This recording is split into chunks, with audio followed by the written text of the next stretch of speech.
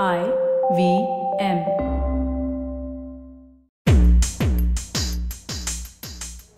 On this session of I99, I have with me Farnaz Ispahani, a well-known Pakistani politician and well-regarded scholar. And I thought we'll take this opportunity to talk about what I have called a genocide against the minorities in Pakistan. Sort of understand whether she thinks that there is genocide going on, and if so, what can be done to stop it and protect the rights of the people of Pakistan. So do you think that there is a genocide going on? Absolutely. I have this issue with a lot of people in human rights organizations, politicians in Pakistan, etc., who shy away and in fact really put down this word. And I sort of think back to Nazi Germany. Because, you know, when they first came for the homosexuals or the gypsies, or no one was using the word genocide, if you remember. Right. And at that point, therefore, because this word was not being used, the United States and all these countries, no one came to anyone's aid. You have to spot these things when they're starting at their inception. And as I have traced back in the research for my book, this actually started as early as 1948, 1 year after the creation of Pakistan, after the partition of India and Pakistan. If there is not a single community today, whether it's non-Muslim, so whether it's Hindu, Christian, Sikhs, Ahmadi, etc., or Muslim, the Ahmadi Muslims, the Shia Muslims, who are not being target killed, whose places of worship are not being attacked, whose young girls are not being forcibly converted. Right. And they can't convert back because that's punishable by death. Right. The blasphemy law, etc., many laws we have on our books are absolutely. So basically, the whole culture has created an environment where a sizable amount of the population has started hating minorities. But I can understand, because I use the word genocide very, very sparingly, given the history of that word. And I think it's also been an abused word, because people have used the word genocide to characterize lesser crimes and thereby devaluing it. But the condition of the minorities in Pakistan, and I used to think it was just a 10-year-old story. Now that you're telling me it's not 1948, and even at 10 years, the killings over 10 years, or trying to wipe out an entire community over a period of 10 years, it's slow motion. So I used to think that it's a slow motion genocide. And because it's slow motion, there were very few people willing to accept that there's a genocide going on, as opposed to whether it's Rwanda or Bosnia, where hundreds or thousands of people were being killed in short periods of time. This is a longer period of time, but a few tens, scores, 10 or 20 people being killed every day. And in fact, in the case of Pakistan, we've become so inured to the fact that the killings are going on, that a killing of 25 or 30 people just by the virtue of their identity in Pakistan doesn't make news in the Indian press, it doesn't make news in the international press. So, given this situation, do you think that there is a possibility there are either internal or external ways to prevent this from happening, to halt this, slow this down, and then ultimately to prevent this? The problem was, after the Quaid-e-Azam, Mr. Jinnah, the founder of Pakistan, died very, very soon, almost like within the first year after partition. The establishment needed to come up with an ideology. And the ideology they hit upon was Islam.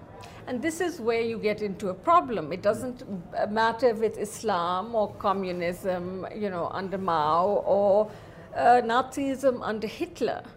When you seize on any one thing as the identity of a state, you are immediately starting what I call a purification process.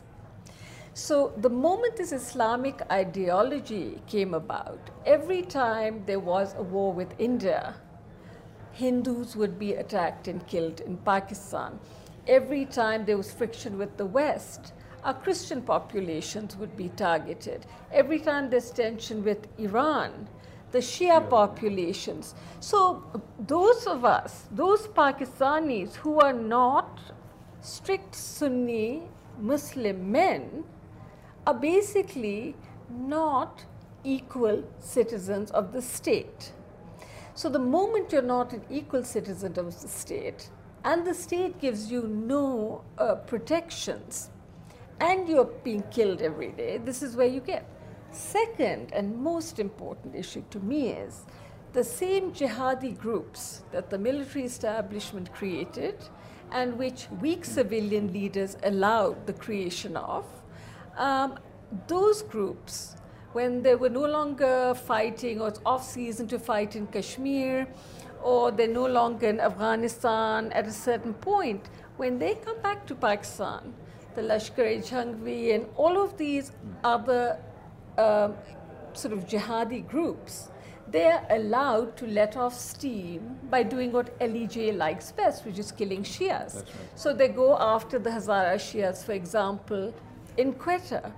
So we created these killing machines for the strategic depth craziness of exporting Islam. Right. And those same people are bringing the purification argument back home and purifying our own country. Then how would Pakistan solve its own problem?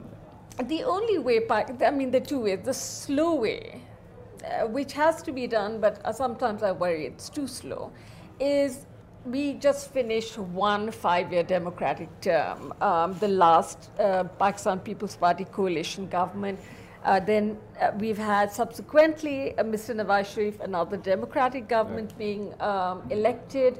They have to finish their term because until we can start to strengthen civilian mechanisms and institutions, we will never be able to get the military establishment out of foreign policy, to get our inter-service intelligence and intelligence agencies from focusing on, instead of spying on us and killing journalists and harassing politicians, they should be gathering information which could be of use in protecting Pakistan. That's right. I feel as a Pakistani, this issue is ours. Right. We have to make the change.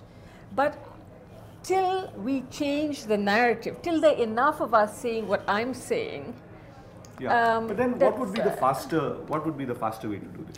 The faster way, which will be extremely unpopular for me to say, but I believe countries like the United States, I believe countries which give Pakistan military aid, which give Pakistan any kind of aid, there have to be some human rights limits.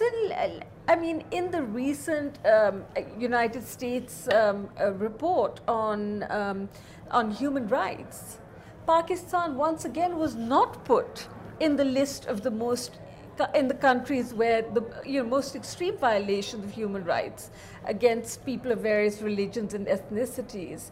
But India was pointed at. And so I find this a very strange thing where, because of their own internal foreign policies, they're being duplicitous with the world and they're not helping Pakistanis like myself achieve a better Pakistan. Thank you. On that note, thank you very much. That was a nice conversation. Thank you.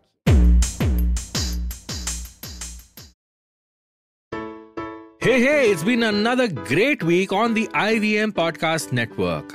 On All Things Policy, Ananya Desai and Rohan Pai discuss recurrent bans on fireworks during festive seasons in India and discuss possible solutions to tackle India's air pollution problem.